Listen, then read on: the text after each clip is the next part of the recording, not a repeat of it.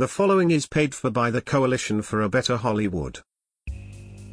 For decades, Big Movie has had Hollywood studios in their back pocket. They spend millions to get you to spend billions on movies that are nothing more than sequels, reboots, remakes, reimaginings, Oscar cliché and January releases. Big movie lobbyists have all but ensured original film ideas are ignored, forgotten, or maybe not even real. Are they feature films? Are they quality flicks? Are they real motion pictures? Your soon-to-be, if not already favorite movie podcast stands with the little movies.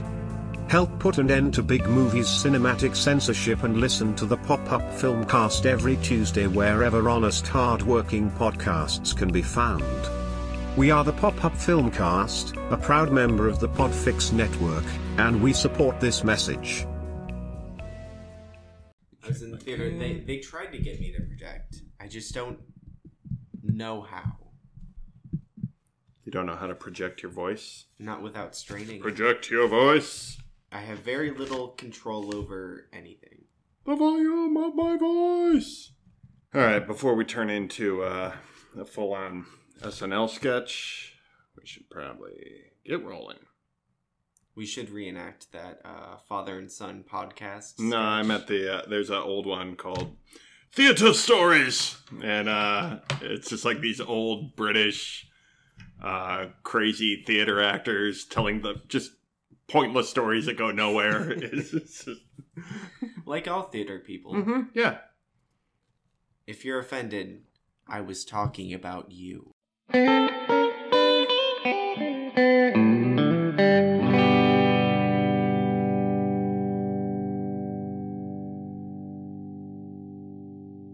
Live from the dining room table, it's the Picture Show with Austin and Phil Rude. I am Phil Rude, the dad. I'm Austin Rude, I'm the son. And this week, we will watch a movie and talk about it, but at the dining room table. That's right. Very different. Well, we didn't want to walk all the way to the back office.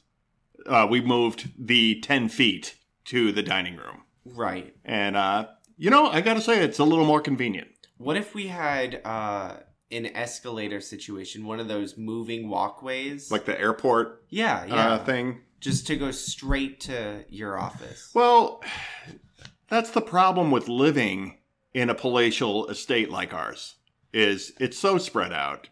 It's exhausting to get from one room to another. Every time I want to go bowling, I have to go... 2 floors down? You got to get on the elevator. Sometimes it's out of service. And then I call Hodor to carry me down there. It's all just a big to-do. In all actuality, our neighbor is having a new fence put in, and that is happening right outside my office. It is very loud back there. As it stands, you may still hear it. We don't really live in a mansion. So you may still hear it. We will have to credit them, starring Austin, Phil, and the builders and the fence. That's right. Our neighbor is Steve Bannon. It's true. No,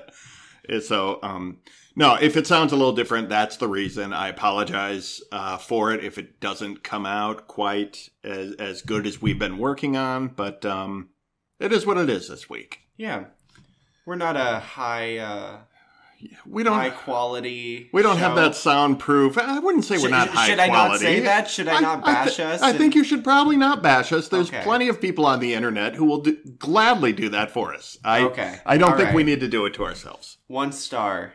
That's from the co-star himself. Would not listen. I'm gonna move on from this thing. I'm gonna edit out. Okay. And what have you been up to? What have you been watching? What have you been putting in your brain?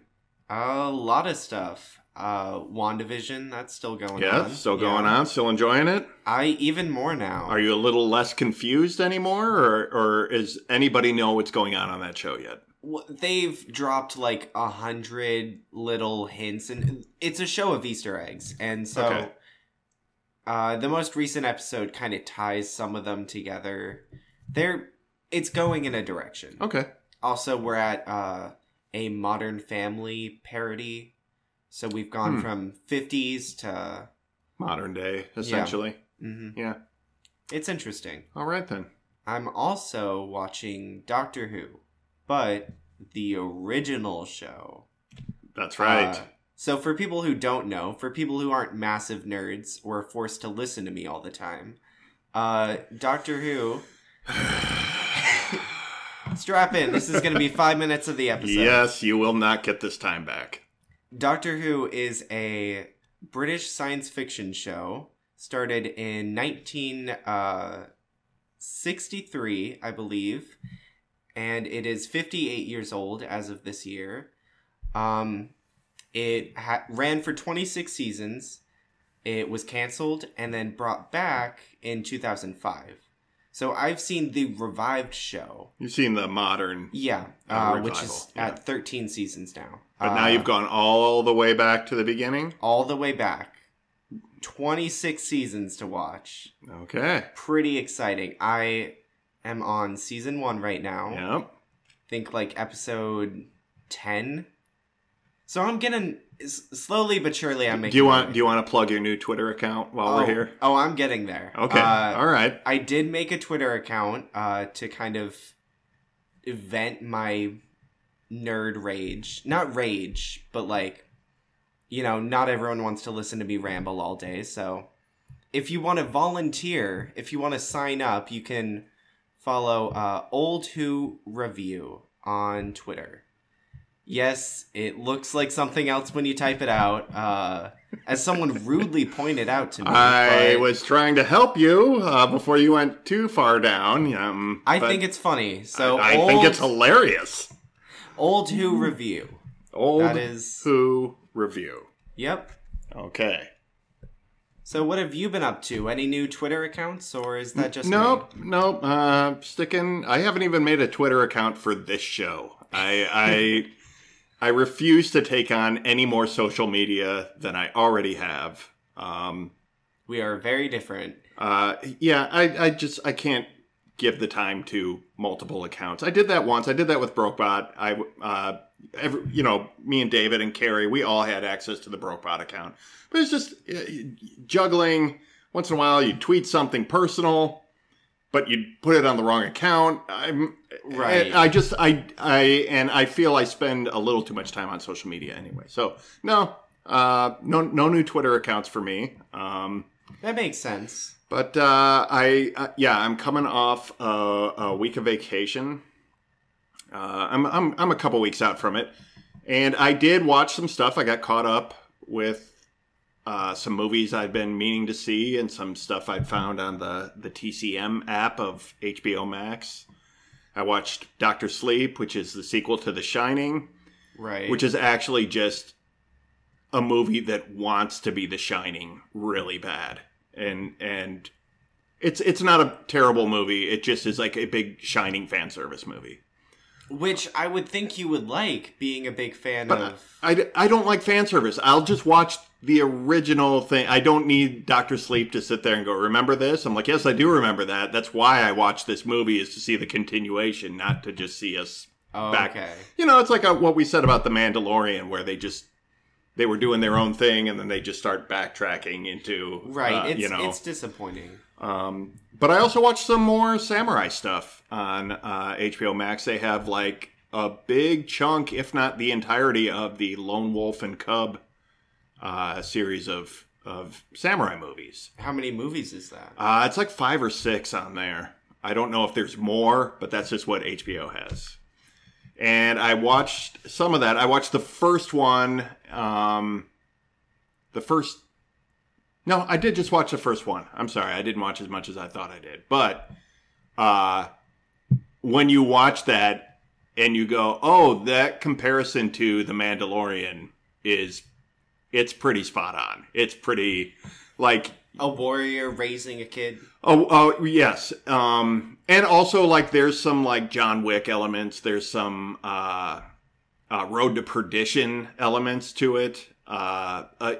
Probably a lot more thematically, but there's a lot of like Lone Wolf and Cub kind of idea of this warrior taking care of a baby and also like just having adventures, Right. And it's pretty interesting, and it plays out a little more like a 70s exploitation movie, like a blaxploitation or...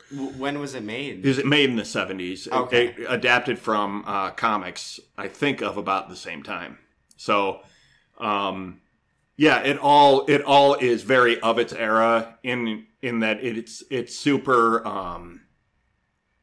it's very graphic in terms of, like, action. There's some over-the-top, like, blood spraying. You can see, like, the Quentin Tarantino Kill Bill blood spray came straight out of Lone Wolf and Cub. It's great.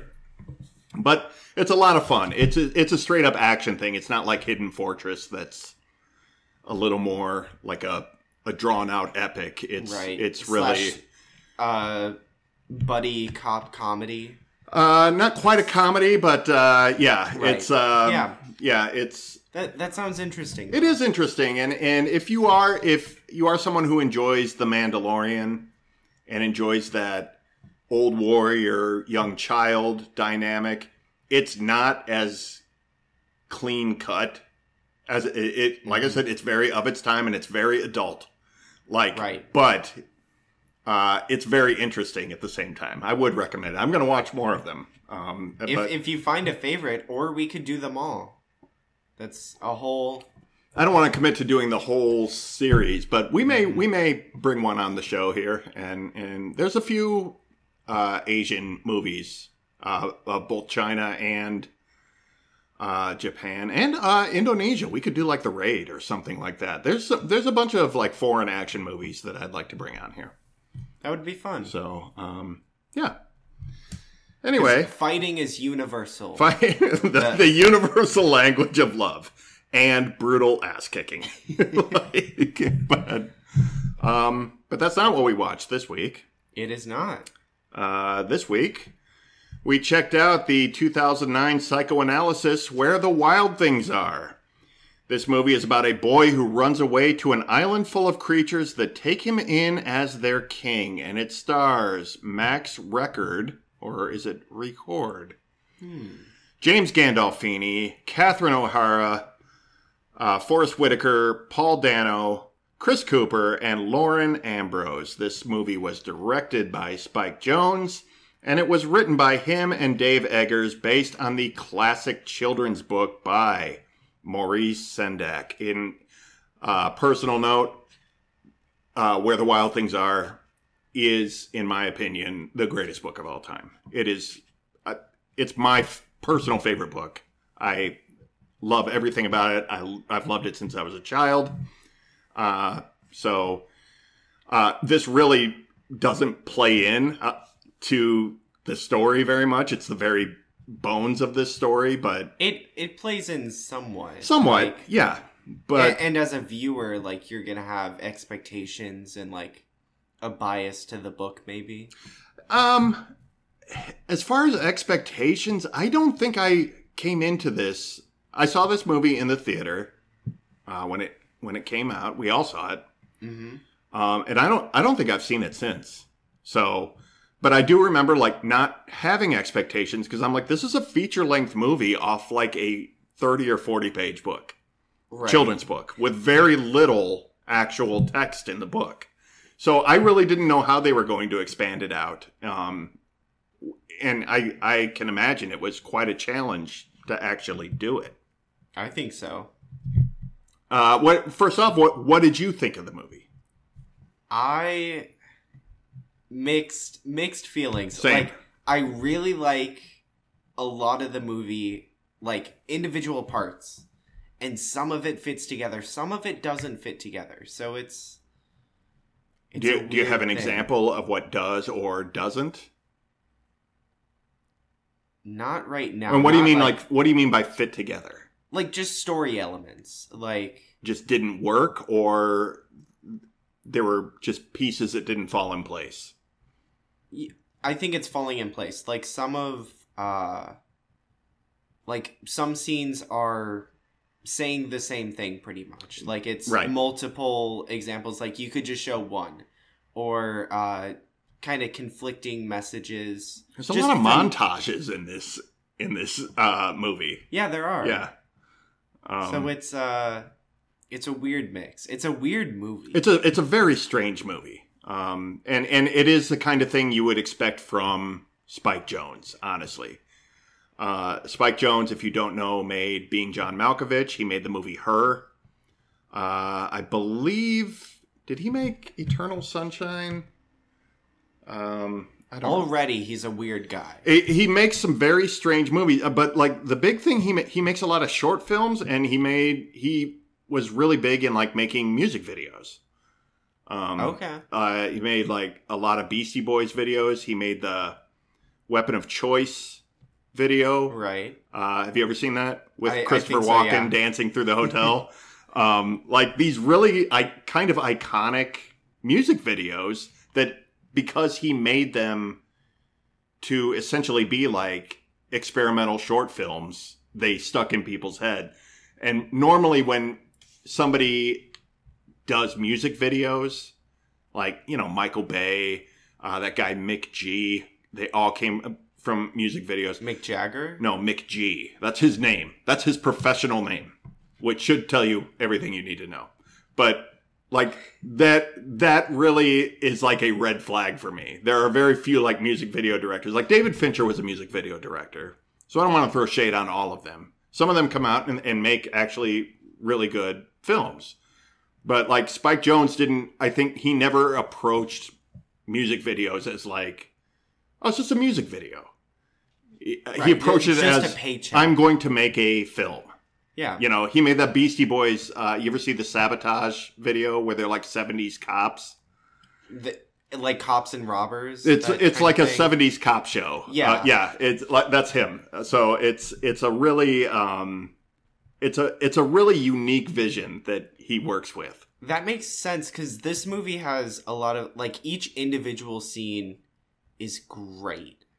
Like, yeah, just the way things are set up and fold into each other, and each scene has like a rising and a falling. That's a really interesting breakdown of this movie. I wouldn't say every scene is great, but the scenes don't necessarily flow together real well. Right. They don't seem like they belong together, but there's not like great transitions from one scene or sequence to the next. But individually, they're like a little nugget of something that's very interesting. You know what I mean? Right. And there are some scenes that, like, it's really hard to explain, but if you saw it out of context to the movie, it's better than in the movie. Like, I think one really big thing, what's her name? KJ? KW. KW. Right. Okay. There's a scene where she's always talking about these two friends that are outside of the group. Bob and Carol?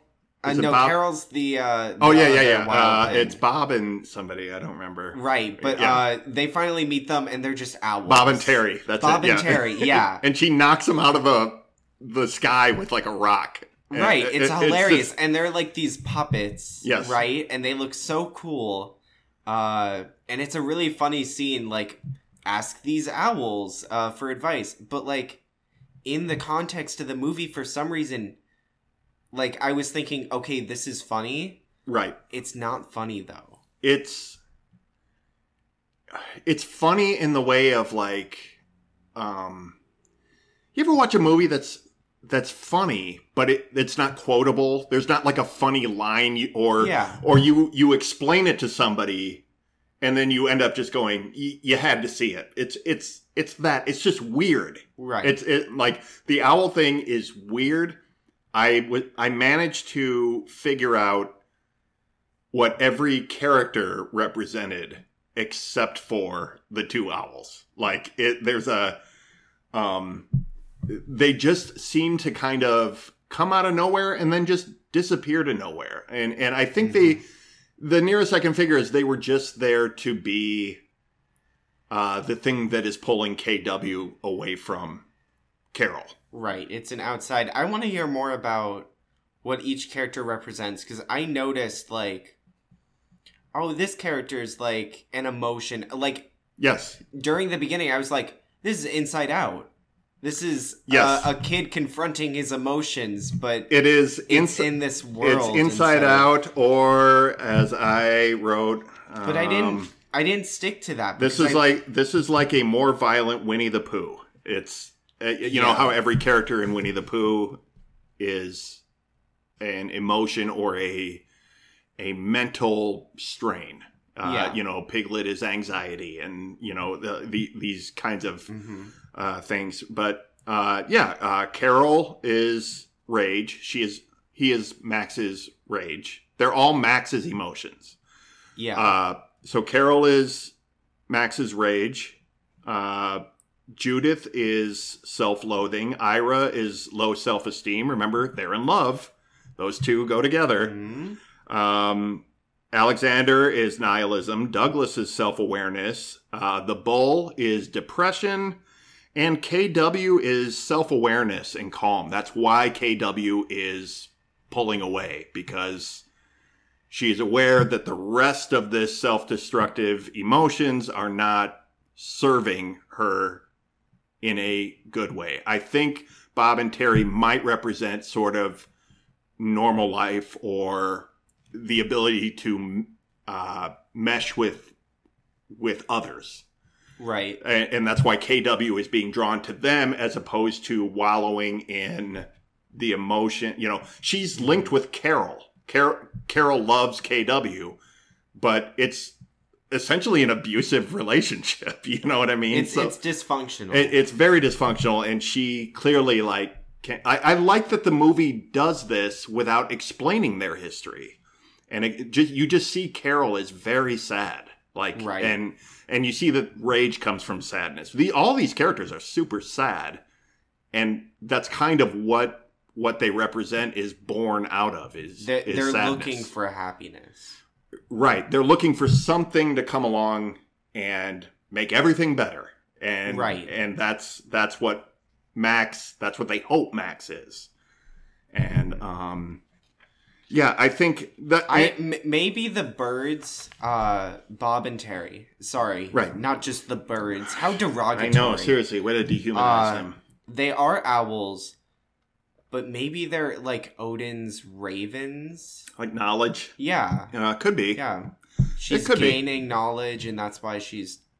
There's a lot away. going on here, and there's a lot that is not said in the movie.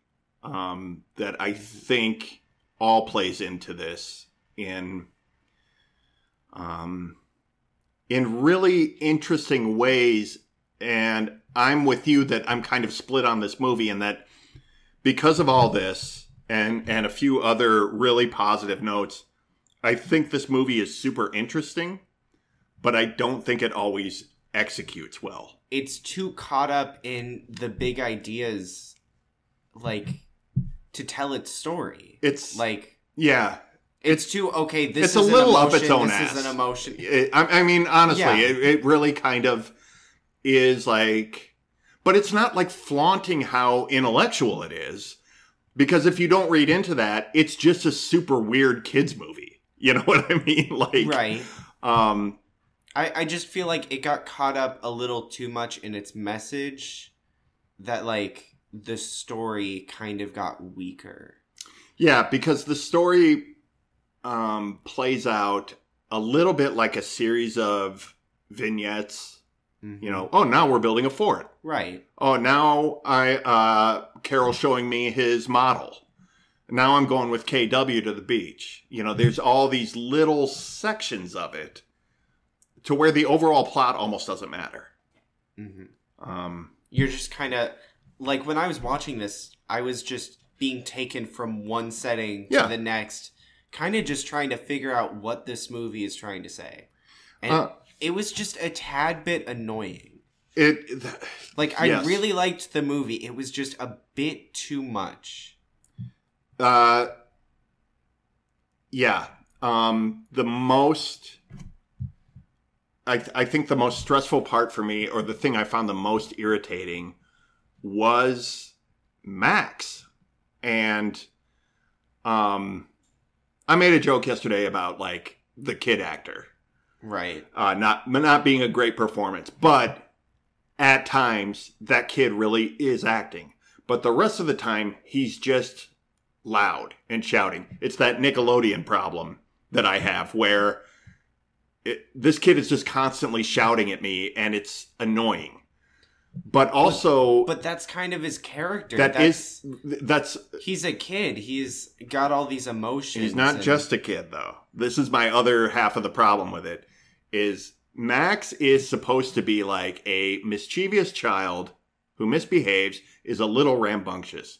This Max is a violent psychopath. Like, this Max, the way he acts out to specifically target destroying somebody's stuff,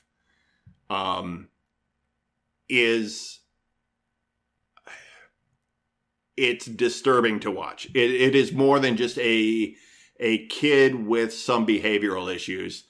Like, Max in this movie is portrayed as a violent kid.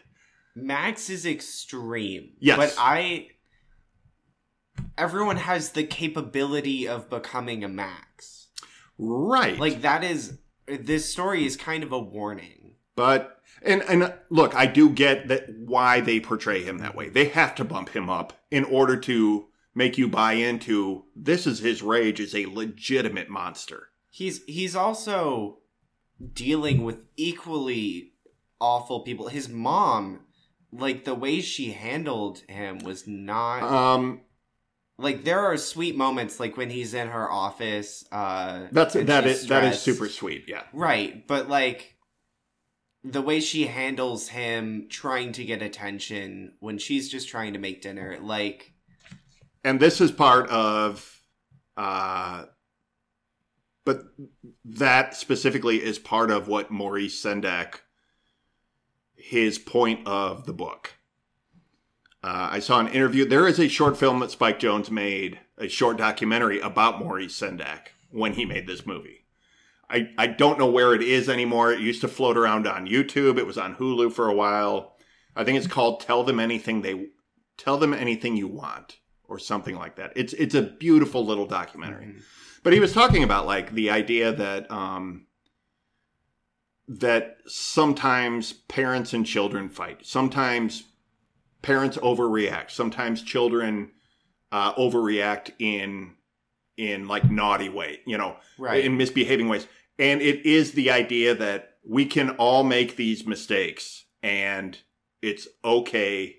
We're still a family. We still love each other. There's this really, like, beautiful message at the heart of it. So I do think that because, I don't know if he would be like a technical advisor or what, but I think he did have some involvement with this movie. I think they were trying to sort of honor Spike Jonze, clearly, like, respects Maurice Sendak and probably wanted to honor his vision in some way. So yeah, all the behavior is cranked up. The mom's overreaction, his Max's overreaction. I think everything is dialed up. It's just hard to watch. You know what I mean? Like, at the end of the day, you're spending time with a kid that you wouldn't want to spend time with in real life. You know what I mean? See, I didn't want to spend time with him when he was in real life, but on his island, he was different. On his island, yes. And the in real life part is only like 30 minutes of the movie. Not even. No, it's barely in the movie. The only part of the island that I thought was too much was the dirt clod fight, when everything got super violent and kind of disturbing. Like, it really got to be tough to watch because these friends were legitimately hurting each other. Right. And I think that part of what made that hard to watch was it started out in this really sweet kind of way, like a team building exercise. Mm-hmm. All right, guys, let's come together and play. And then they're dividing up good guys, bad guys, and KW comes along, and Carol goes, "Come on, KW, come be a good guy with us." And it's the saddest, sweetest thing, because he's been full of rage, and it is that thing of, like, being violently full of rage and then immediately sorry. and remorseful. Right. And basically we're watching abuser behavior play out in the context of children. And well, because that is what children do, because they don't know what their boundaries are. Well, the whole thing is like abusers, they don't know how to handle their emotions the same way. They're mentally children, not like intellectually, but like this movie is about emotional intelligence, and that's what it's trying to teach. How to super well put. Things. Thank you. I'm looking for the words for like emotions, tough and monsters, and you're like emotional maturity. Yes, thank you. But like, yeah, I keep wanting to intervene during this movie. Like, okay, here's how you do all right, guys, let's sit down and talk this out. Yeah, right. I work in behavior rooms in an elementary school. Exactly. Yeah. So I'm sure it makes a lot of sense to me. But yeah, that probably struck you in a super different angle than it struck me. That's why I'm more disappointed in the mom than I am at Max, because the way, like, yes, you're right, and the author is right that adults, they mess up and they don't know how to handle things sometimes. But like, as an adult, you are supposed to know how to manage your emotions better. I want to talk about the mom, but I want to take a break first. Okay. But I do want to just reiterate that every time that Carol interacts with KW, I think it's very sweet. I think he genuinely is sorry for the way he behaves. Yeah. And he genuinely does want her to come back. And there's such a sadness in his voice. James Gandolfini is great in this movie. If you don't know who he is, he plays Tony Soprano on The Sopranos. He plays 1,000 mobsters and hitmen and these really bad guys. But he was also this really great character actor who could play all these different sort of range of emotions. And I think I'm so glad he did this movie where he did play someone capable of monstrous things. And he is just doing the voice. He's not in the suit. But he just brings so much emotion to Carol. And really makes him a well-rounded character. I do want to say, you brought up a good point that, like, Carol is always sorry for what he's done.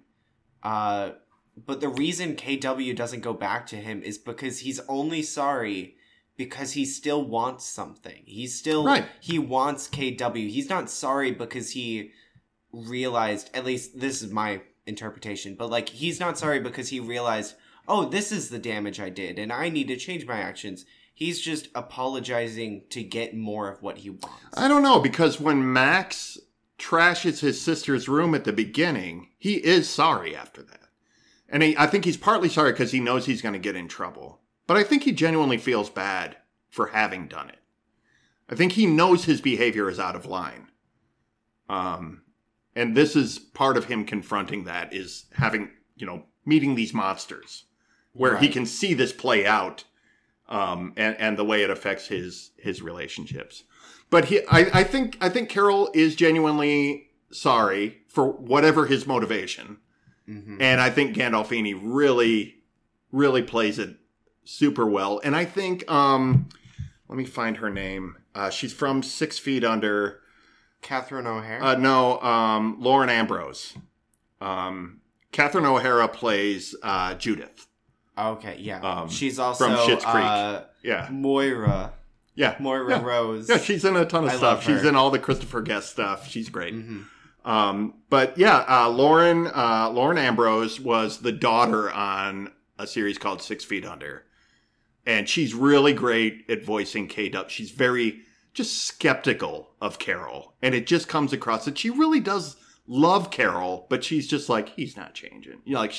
She knows him. And I think she's so delightful in this, in the way she plays it. She is. Wonderful voice. And she sort of takes care of Max. She sort of has Max figured out. And that scene where they're all in the dog pile and she just sees him and goes, hey. Yeah. Like, it's so nice. And she walks him down to the beach when it's time to leave, and it's very sweet. Yeah. Let's take a break. There's still a lot to unpack in this movie. I had a revelation, but I'm saving it. Yeah, okay. We'll come back with your revelation. Okay.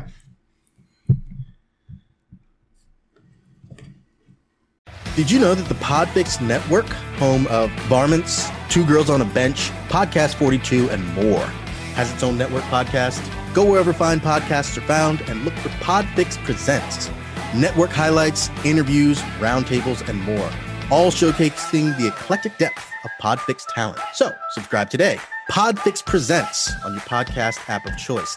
And check us out at www.podfixnetwork.com, at Podfix on Twitter, and official_Podfix on the gram. The Podfix Network, artist owned and loved.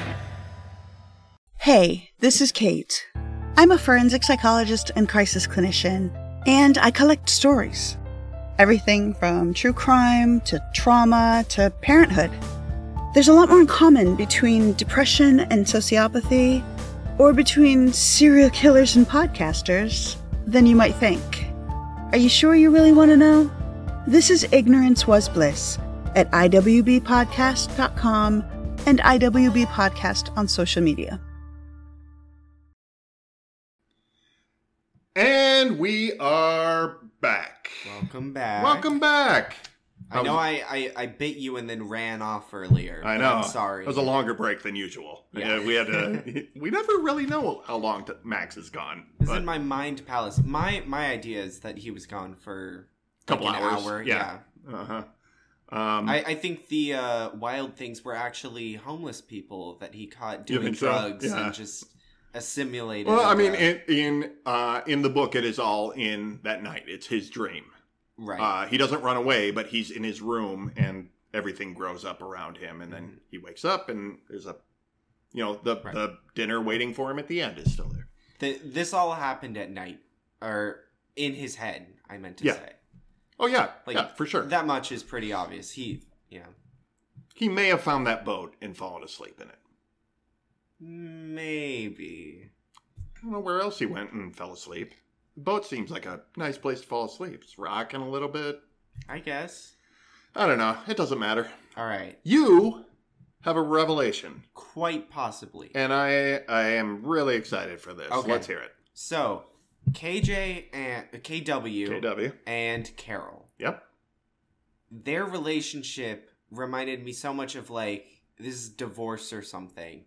And we never see Max's dad. It's true. So my first thought was, oh, this represents their relationship. Very possibly. But I just realized KW is more like a mom. Yep. And so this is Max's relationship with his mom. And it makes the ending make so much more sense because the whole dream sequence, he is arguing with his mom basically. Because it's clear that they have a very uneven relationship. And then this is him. He lets go of his anger. He lets go of Carol. And KW, his mom, takes him back. She takes him on the boat. Yeah. And then his mom forgives him. It could be that, and his rage may be rooted in any number of things dealing with the divorce. Maybe he doesn't see his dad at all. Maybe it was a bad divorce. Maybe his dad was an abuser. Maybe he gets his rage from his dad and his calm from his mom. And that's the KW and Carol splitting up. There's any number of things. But yeah, I did think the absence of the dad... I thought he was dead at first. Could have been. That also could be. Either way, the idea of a single parent home, when you criticize the mom for how she handled things, you do get the sense that the mom is generally overwhelmed. Like, she's having trouble at work. She's like, I can't afford to mess this up. Almost like she's having trouble keeping a job. Probably having trouble keeping the bills. She has a teenager, which is no picnic for one, and a younger child who is a demon. A lot to handle. And those are very real problems. They are very real problems, and a lot of times it causes I'm not excusing poor parenting decisions, but they happen, and they're not intended to be harmful. You know what I mean? Like, it's one of those things where you just sort of say the home life is not ideal, and honestly, that's the home life of a lot of Americans who are financially strapped and right. Like it. So I think it is a good reminder that like that root thing that Maurice Sendak was talking about, like nobody's perfect and we make mistakes because life is hard. That's why this is an important lesson to learn. Sure. Like everyone needs to learn how to manage their emotions. Everybody needs to go on a magical acid trip boat ride and meet their emotions head on. I mean, honestly, like, yeah, man. I mean, no, for real, this is I have not seen Inside Out, but I think this is a super cool way to portray gaining emotional intelligence, is meeting actual manifestations and having them be these insane creatures. Right. I mean, really, we are insane creatures. Yeah, man. Fake deep quote. Well, I'm going to write that one down. You do that. We can put it on a throw pillow or something. Hey, in our merch shop, check out our new, our new t-shirt. Do you think this is a kid's movie? The message is something that kids need to know, but I feel like it would go over their heads. I've heard people criticize this movie, and one of their criticisms is, this came from a children's book. This is not a children's movie. This is scary and disturbing and not for kids. And my response has always been, I took my children to this movie. But it's hard for me to judge because I think I showed you guys movie, we watched The Simpsons when you guys were kids. And a lot of people are like, that's not for kids. It's like, no, it's really not. But know your kids. Know what they can handle. Right. It's a cartoon. The dick jokes are going to go over my head. Kind of, yeah. This is hard to say. I remember seeing this movie. Yeah. But I don't remember it that much. Like, I didn't get a lot out of it. There's some disturbing things in here, but I don't think it's off limits for kids. I don't think they're going to get the levels. The message, like the deep part of it, it's told in a way that adults will understand. Like when I can't remember what Carol says, but he says something super poetic about like existential dread, basically. Yeah, they're talking about the end of the world. Everything's turning to dust. He says, when they're walking in the desert. Did you know the sun will go out? Yeah, and I think that's part of, because Max is dreading it, like Carol starts to dread it. Yeah, but I don't know. There's another quote in there that's like, when they're in the cave where Carol has his model city. I can't remember what he says, but he says something that's like very just profound and kind of trying to be a quotable thing, but I don't remember. I don't know. I just remember it stood out to me as, this isn't something a kid's gonna understand. It's something that a kid would definitely like feel, but like to dissect that quote and understand like the meaning of it. Well, it's his whole thing about wanting this kind of utopia where they're all happy together.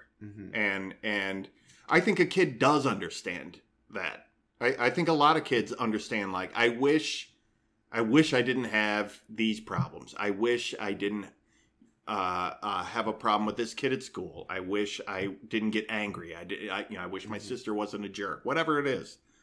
And I think there are some emotional things that a kid could pick up on.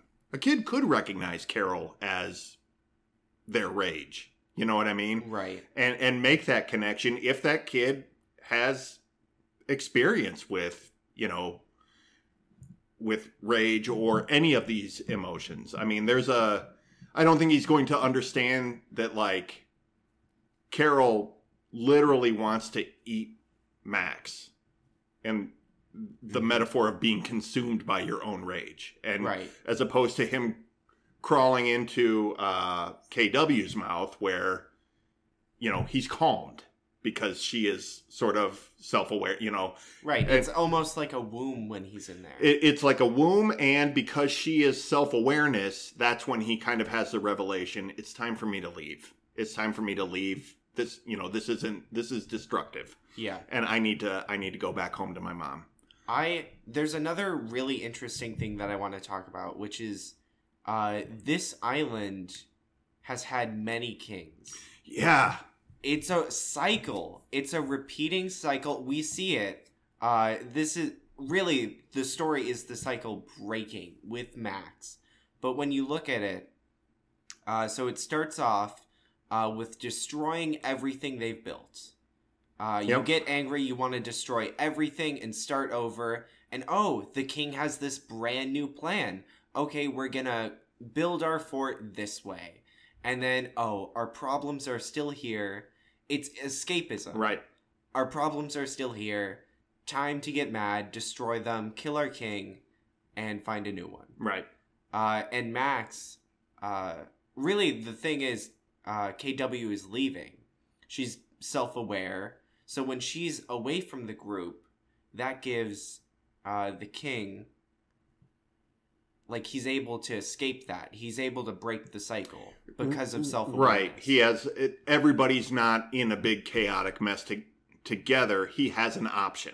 Right. Can I tell you what I love about that scene where Carol's breaking everybody's house?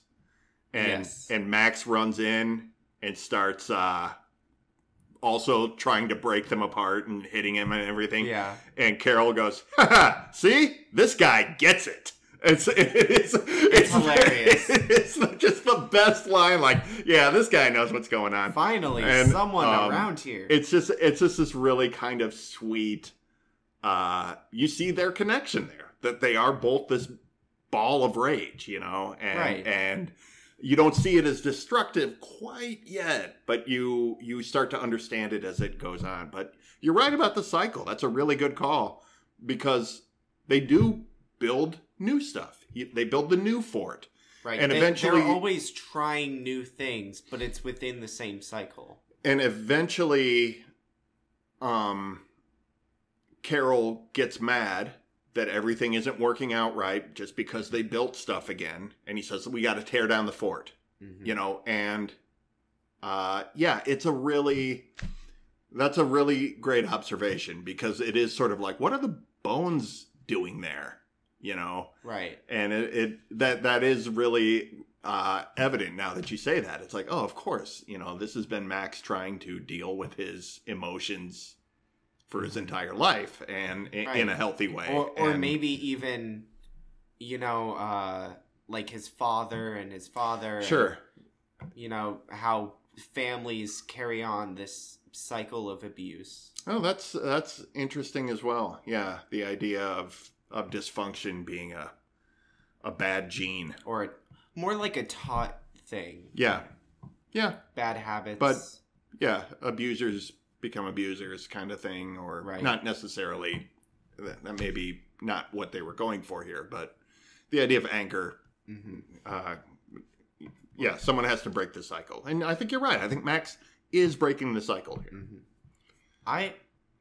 Another thing is, I really like how like, the whole thing is a broad metaphor that's really deep, but like, when you look inside of the story, it does play out like kids on a playground getting angry at each other. Like, to the point where at the school I work at, I've had to deal with situations like this. Like a kid ripped somebody's arm off? No, not quite that. Not yet, but I'll update you. Yeah, No, we'll see. But Bob and Terry, like when you are friends with two people who don't get along, right. And so, Carol doesn't want to be with Bob and Terry. Right. Like, I've had to deal with that and try to explain to kids how to get along. Yeah. And it's really frustrating, for everyone. So that's like another lesson. Like that's something kids will understand. I think so. Yeah. And not only from Carol's perspective or Bob and Terry's perspective, but of KW's perspective of being in the middle, or Max's, like right. The idea of having to deal with it. Max getting blamed for simply not taking part, not picking sides. Right. Yeah. I think there are elements like that kids can pick up on. I don't think this is blatantly a kids movie in the way that like Pixar movies are, but I don't think kids necessarily shy away from some dark or kind of scary things. Like I think this is a fine movie for maybe not a 4 or 5-year-old, but a 7, 8-year-old. I think could handle this movie. When I talk about is something for kids, I'm almost never talking about like graphic content I'm talking like media literacy. Will they be able to understand will they pick it what up? This right. is? I mean, we had a similar conversation with Soul, which is dealing with existentialism, you know, the meaning of life and things like that. But it's like, I think it isn't harmful. You know what I mean? Like it's that kind of thing. So, yeah, that's really interesting. I want to talk about what this movie looks like a little bit. Beautiful is the answer. It really is. I don't know what the budget of this movie was, but I think the bulk of it went to those suits. Those suits and the puppetry is fantastic. I thought they were CGI, to be honest. If they use CGI on the faces, I probably wouldn't be terribly surprised. Mm-hmm. But it's all seamless. It looks great. And there's something about the look of a worn stuffed animal. Like there's that new they had like a Winnie the Pooh movie. It was live action, but he's older now. It was about I think wasn't it about like the author and his son, the real life Christopher Robin, and how they created Winnie the Pooh. Right, but he's kind of being haunted by like this. This older version of Pooh. I didn't see it, but who's a bit raggedy. But like the look of that, I don't know what it is, but it's like, oh, your fur is kind of matted, and you're very clearly not real, but you're moving. Yeah, like it just brings something out of me. It's very fun to see. You enjoy it. It doesn't it. Creep you out or anything. That's pretty interesting. And this movie is full of it because the wild things are just these big, furry, stuffed animals. Yeah. They look demented. They don't look cuddly at all. They're kind of just straight up ugly, which is, I think, what I always liked about the book was that it was a book full of monsters, and they didn't look like Sesame Street monsters, who are ultimately just kind of cute. Right. There's no Mike Wazowski. Right. These creatures look disturbing, and they adapted them like spot on. These are characters straight out of that book, out of the Maurice Sendak illustrations. The bird is terrifying. Yeah. I love it. I love when he gets his arm torn off and they just put a stick. I want to shout out because I ran down the cast, and I only ran down the voice cast, but I want to shout out the suit performers, because I think it's one of those things where the actual like body language, it's like Andy Serkis, you know what I mean? Like that's a real performance, just the body language. So Vincent Crowley was Carol, Sonny Gerasmowitz was Alexander, Nick Farnell was Judith, Sam Longley was Ira, Angus Sampson was the Bull, Mark McCracken was also the Bull, Chris Cooper was the voice of Douglas, John Leary was the Douglas suit, and Alice Parkinson was KW. Oh, also Garan Michael was also KW. So there was, and then Yeah, that's it. And Spike Jonze was also the voice of Bob the Owl. Oh. But I would be really interested in seeing how that's done. Oh, I would. I wonder if there is a making of. Like, I can't tell if it was scaled up a bit, like, because the Wild Things are bigger than Max and like a normal human, right? So I don't know what the scale is. Maybe they filmed the suits and Max separate and like put them together. It could be. I don't know. I mean, I'd imagine they're pretty big, bulky suits. You know what I mean? Right. And it could be that was just the natural scale. But either way, they look great. The performances of the suit performers and the voice actors, I think just made it's seamless. They made these characters fully fleshed out. Even the smaller roles like Ira, you don't really hear much from Ira, but you get a sense of who he is. Mm-hmm. There's a real like quiet moment with Alexander, the goat guy. Right. After he's been hurt by that dirt clod and he's got like a wound on him. And he kind of winces. You kind of get the sense that like, yeah, this is a really sad crew. You really understand who these characters are. Mm-hmm. And I think they just did such a great job on the visuals of the suit, the setting, the fort that they build. Right. Carol's model set. It all just looks beautiful. It's really a great looking movie. Mm-hmm. Another thing that I want to talk about, I mentioned it earlier, but like, the having multiple ways of saying the same thing. That's what I feel like the model in the cave is. Like, Max has already run away to this imaginary land where he can live out his wildest fantasies. And then within that, you have a monster who also wants to do that. Right. And then they, like, I don't know, it just seems a little much.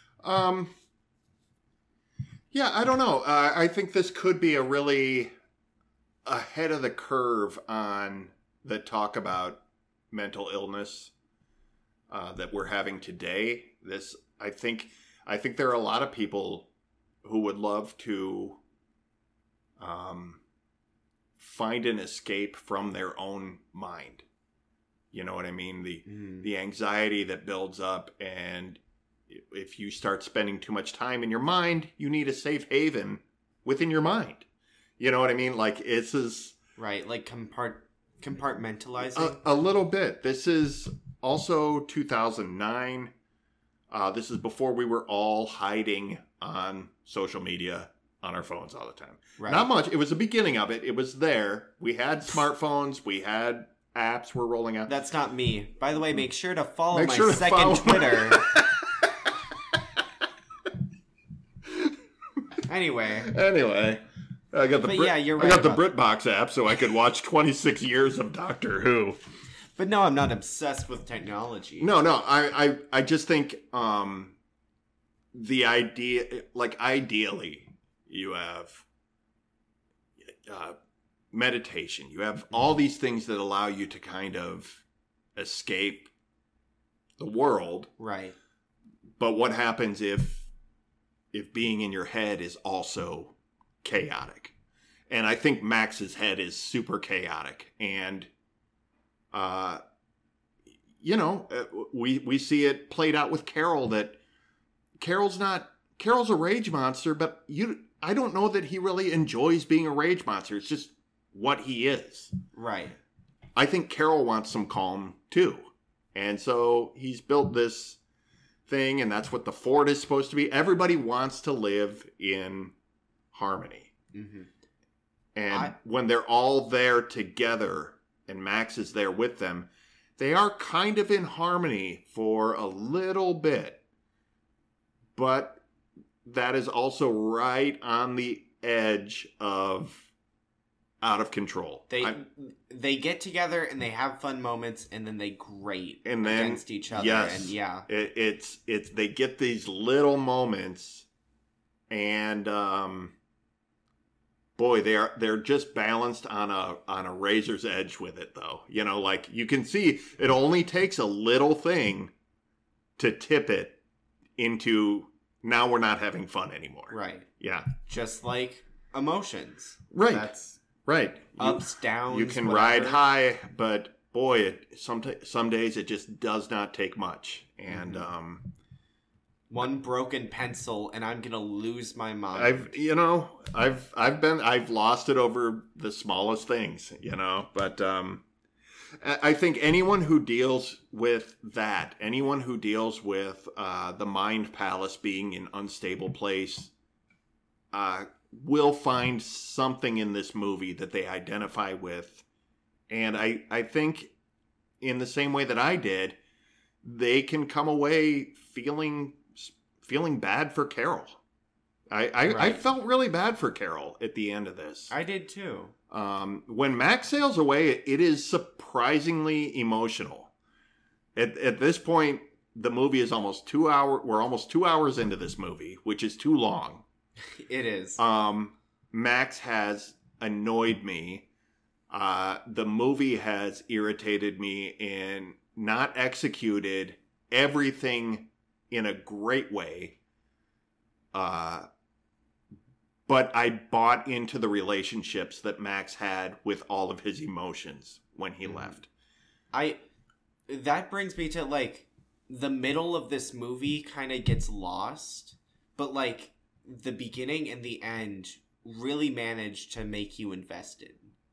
Yeah, that's true. Like they lose you a little bit. Like, you're still having fun. You're still like, oh, this is interesting.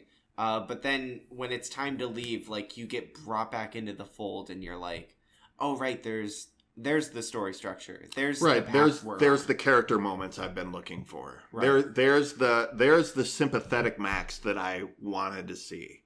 Mm-hmm. And the bull who didn't talk the entire time. Payoff, finally. And he says, will you tell them nice things about it? And it's so sweet because this sad monster just wants people to like him. Mm-hmm. And you know, kind of saying, will you advocate for us? You know, this kind of thing. It's really sweet and really nice. And even Judith, who doesn't like him because she's self-loathing. They don't hug on the way out, but she kind of just nods at him. And there's like these little moments of understanding. You know, Ira gives him a big hug, and KW lifts him in the boat, and she's such a mom. It's all just really sweet. And then you just feel bad for Carol, who missed him going away. So it is. Spoiler alerts on Where the Wild Things Are, by the way. But I think there's. Let's cut to recommendations, because this is, you know, we talked about, is this a kid's movie? Mm-hmm. And now it gets a little trickier of like, would you recommend this movie? Because it's not a perfect movie.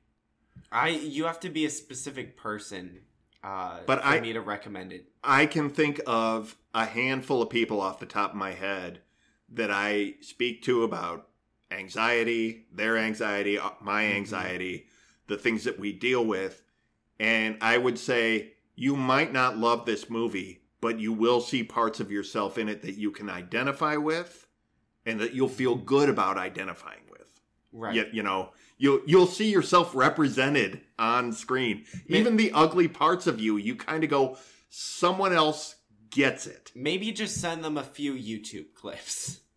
Just like the highlights of the film. Yeah, there's a bunch of montage stuff you could This kind of movie cut. could easily be cut into like a 50-minute short story.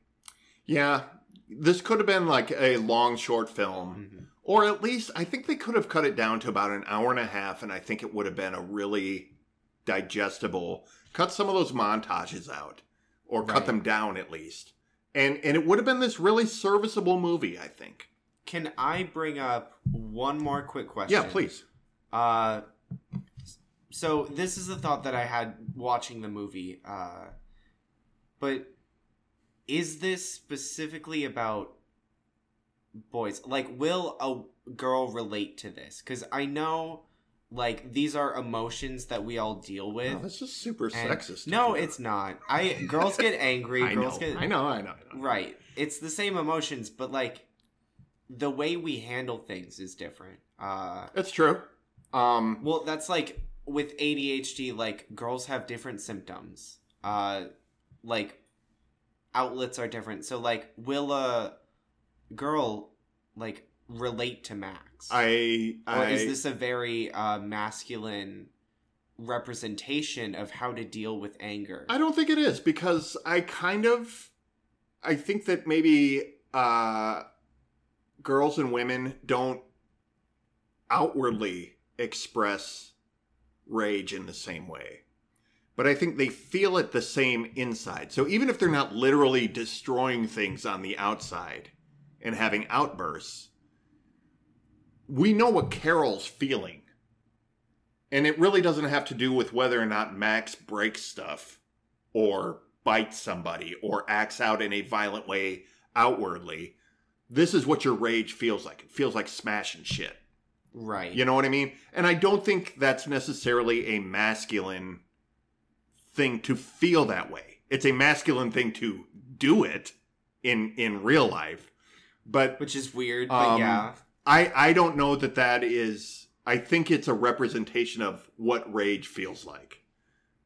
Right. But I don't... Women with anxiety and any sort of like emotion, like high emotion that can speak to this, I would love for you to weigh in on this, because that is a really good question. I would think this is pretty universal because we're just talking about representations of emotion. Right. I would think so too. I just feel like maybe there's some nuances that aren't the same and might I'm not sure translate well. I don't know. I'm sure. I don't know. I honestly, that's an interesting question, but I just had the thought that this would be a different story if it were a little girl with anger issues. It could be, or the spectrum of emotions could be different. It may not be low self-esteem, or it may be less nihilistic.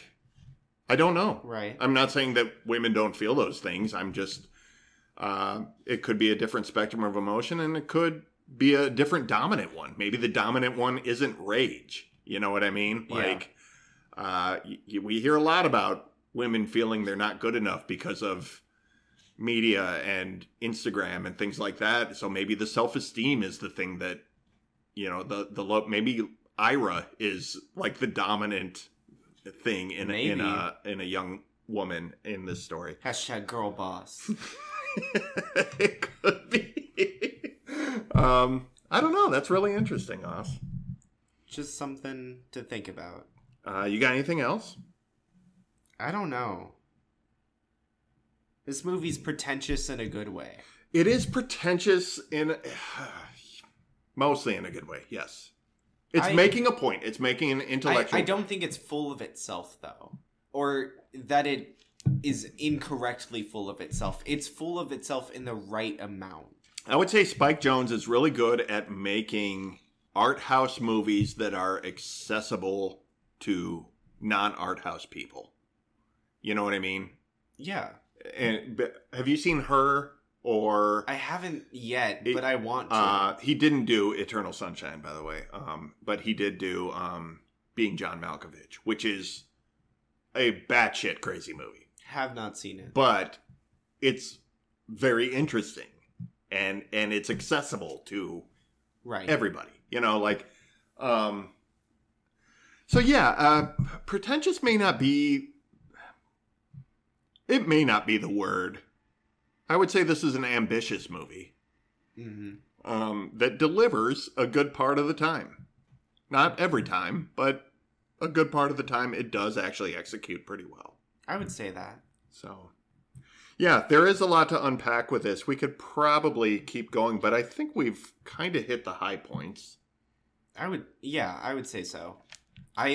We gotta cut it off at some point. These episodes keep just getting longer and longer. I don't have a big problem with that, but our listeners probably do. Well, they can tap out where they feel. Yeah, that's it. That's where the Wild Things are. A mixed bag of a movie, but I'm glad. It's one of those things like, maybe I'm not super stoked to be watching this the whole time, but now that it's over and we're talking about it, I'm glad I watched it. It's a think piece. This is what a piece of art is supposed to do, is give you something to think about. And right. I think in terms of that, this movie is a success. It's got a message. It's got beautiful imagery. It is a beautiful movie. Yes. I would put it on silently. Like, just watch it in the background. You're not wrong. There are movies that are great just to have images on while you're making art or something like that, just to sort of like have it play. And look up every once in a while. I can see that. Yeah. This movie is shot really. The trees with the holes in them and the flowers, beautiful. I don't love the handheld shaky cam that so many indie movies do. I kind of liked the realism. I get it. It's just not my favorite. But overall, like the big wide shots, great. Right. This is solid. So that's the movie. Overall, I'll give this a thumbs up and say I think a lot of people can relate to it if they give this movie a chance. It's a frustrating movie, but it's something I think a lot of people would be glad that they did watch. Yeah. And if you don't like it halfway through, just shut it off. It's fine. No one will stop. No one will care. Or just read the book. Much more accessible. And faster. Much faster. And also beautiful visually. Well, there you go then. There you go then. Let's move on. Shoutouts. All right. What do you got this week? Going along with my Doctor Who theme today. Ooh, nice. I don't know if any of our listeners are fans, but if you aren't, they're out there. You should watch an episode. Literally any episode. But my shout out is Doctor Who related. It is the Mr. TARDIS YouTube channel. He's just he's British. Really? Yeah, I know. Weird. This guy, he's an amateur director. I don't know. He's done like little fan stuff. Which I don't say little as like a demeaning thing. Anyway, sounds he really reviews Doctor Who, and he has really insightful things to say.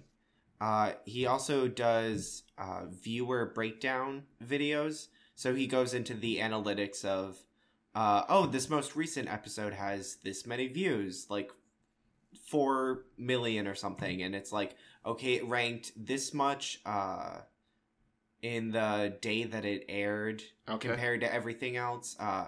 Just sort of goes over like how the show is doing for people who care about that. The weird people like me that care about that. All right. So yeah, I think he's fun. Okay. That's Mr. TARDIS. That sounds like a big nerd out for Doctor Who people. Very. And Doctor Who people, I think, are always looking for more stuff to geek out about. So that might just be me, but yes. No, I don't think it is. I think that's a Doctor Who. That's a Whovian trait. I think I've found. But they're excitable people, Whovians. They hate stuff. They love stuff. Then they hate it again. And the cycle keeps going. And what do you mean the Doctor's a woman? The big pile of dead kings, dead doctors. Yeah. I have got a podcast that I want to shout out. This is a buddy of mine. Kate Wallinga hosts the podcast Ignorance Was Bliss. And this is a podcast that started out as like a true crime kind of thing, but has sort of morphed into a conversation a lot of times about mental health. Kate's in the mental health field, or she was when she was working professionally. And as she puts it, we run her ad on our show constantly. I just want to give her an extra shout out. As she puts it, she collects stories, and she has a variety of people from all different walks of life on there to talk about a variety of different things. I was on an episode earlier this month. I've been on her show 3 or 4 times. And it's just conversational. Hey, what's going on? You know, not like a late night talk show kind of boring interview. It's a conversation that we have. We talked this last time about parenting quite a bit, but we talk about other things too. And it's just, that's really cool. Kate is she's one of those people that's a really easy person to talk to. If you're talking about something that she's not familiar with, she asks all the right questions, you know, allows you to have that conversation. And if it's something she does know, she has some authority without being actuallying over top of you. It's a really like good give and take. It's really conversational. Every episode is not for every person. She's really good. Same thing with every conversation. And it really is. I don't, I tell Kate straight up, I don't listen to every episode. Some guests, some things that I've had experience with, and I don't like somebody's take on it. I don't troll them. I just, I'm like, this one's not for me. Let me write Kate an angry letter. Yeah. I'm sure that I've said things on there that other people don't agree with, and that's the beauty of that show is it is different perspectives from different people. Mm-hmm. So taken as a whole, there's something for everybody on there, and there's something very not for everybody on there. But Kate is really good at sort of curating a variety like that and able to hang in there. I mean, it's something as a podcaster I couldn't do. If you brought a certain perspective to me, I'd be like, nah, I can't have that here. But, it's a talent to organize all that. It really is. She's over 300 episodes now in just a couple of years. She's really prolific, and Kate, you're awesome. So that's called Ignorance Was Bliss, and I recommend everybody go find a topic in the back catalog and give it a listen. On that note, we are going to get out of here, but first we want to thank you for listening to this episode of The Picture Show with Austin and Phil Rude. If you enjoyed our show, even when we recorded our dining room table, please leave a review on your podcatcher of choice. It really helps our visibility and helps us grow the show. Yeah, another way you can help us grow. Get this, you could tell your friends about us. Friends? Yeah, it's when you and another person don't hate each other. Oh, I heard of that. Yeah. Cool. So tell those people. Yeah, I will. And maybe the people one. you hate, Yeah. Tell them about us. All right. Austin, you are in control next week. That's right. And I will subject you to a movie called The Astronaut Farmer. Oh, I know that movie. You do? Yeah. Okay, Billy Bob Thornton, right? I don't know. Yep. I was on HBO Max and looking at sci-fi movies, and I saw the trailer, and it was really interesting. Okay. No idea if the movie's good. I've never seen it. I have not seen it since it was new. And I think I had kind of a mixed reaction to it, but... Okay. I mean... Time changes perspective on a lot of things. That movie's got to be 20 years old, right? Something like that. It's about a blue-collar farmer. It's a farmer who builds a rocket. He's building a rocket. It's a super interesting concept, and it raises... It looks inspirational. If memory serves, it raises some very interesting questions. So...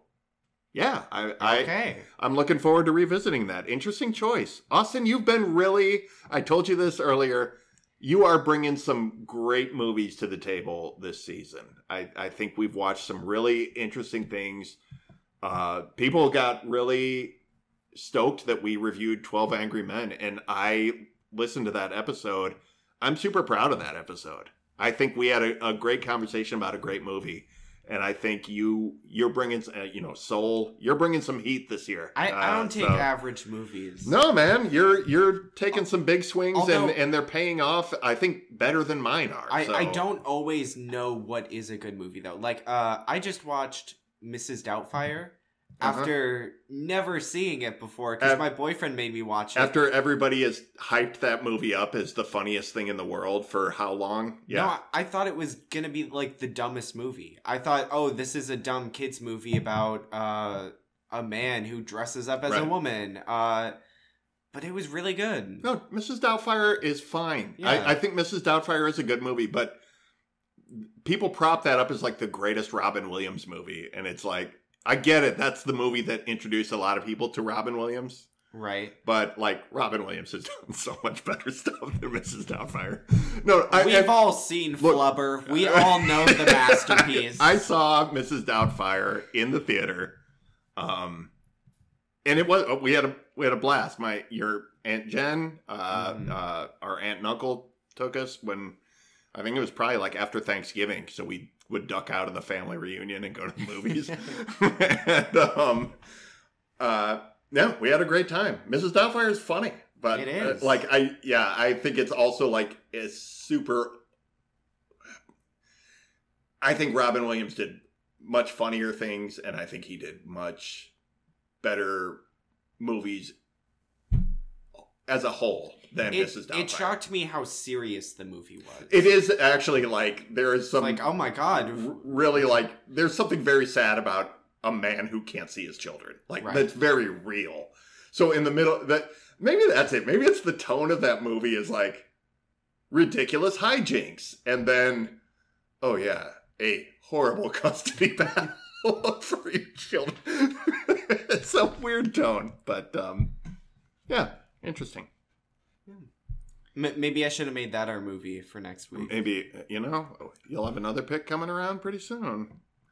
All right. So, all right. Now that we've done our Mrs. Doubtfire hunk, in order to get this as close to an hour and a half as possible, that's our show. Throw your social media, all of them out there again. All of them.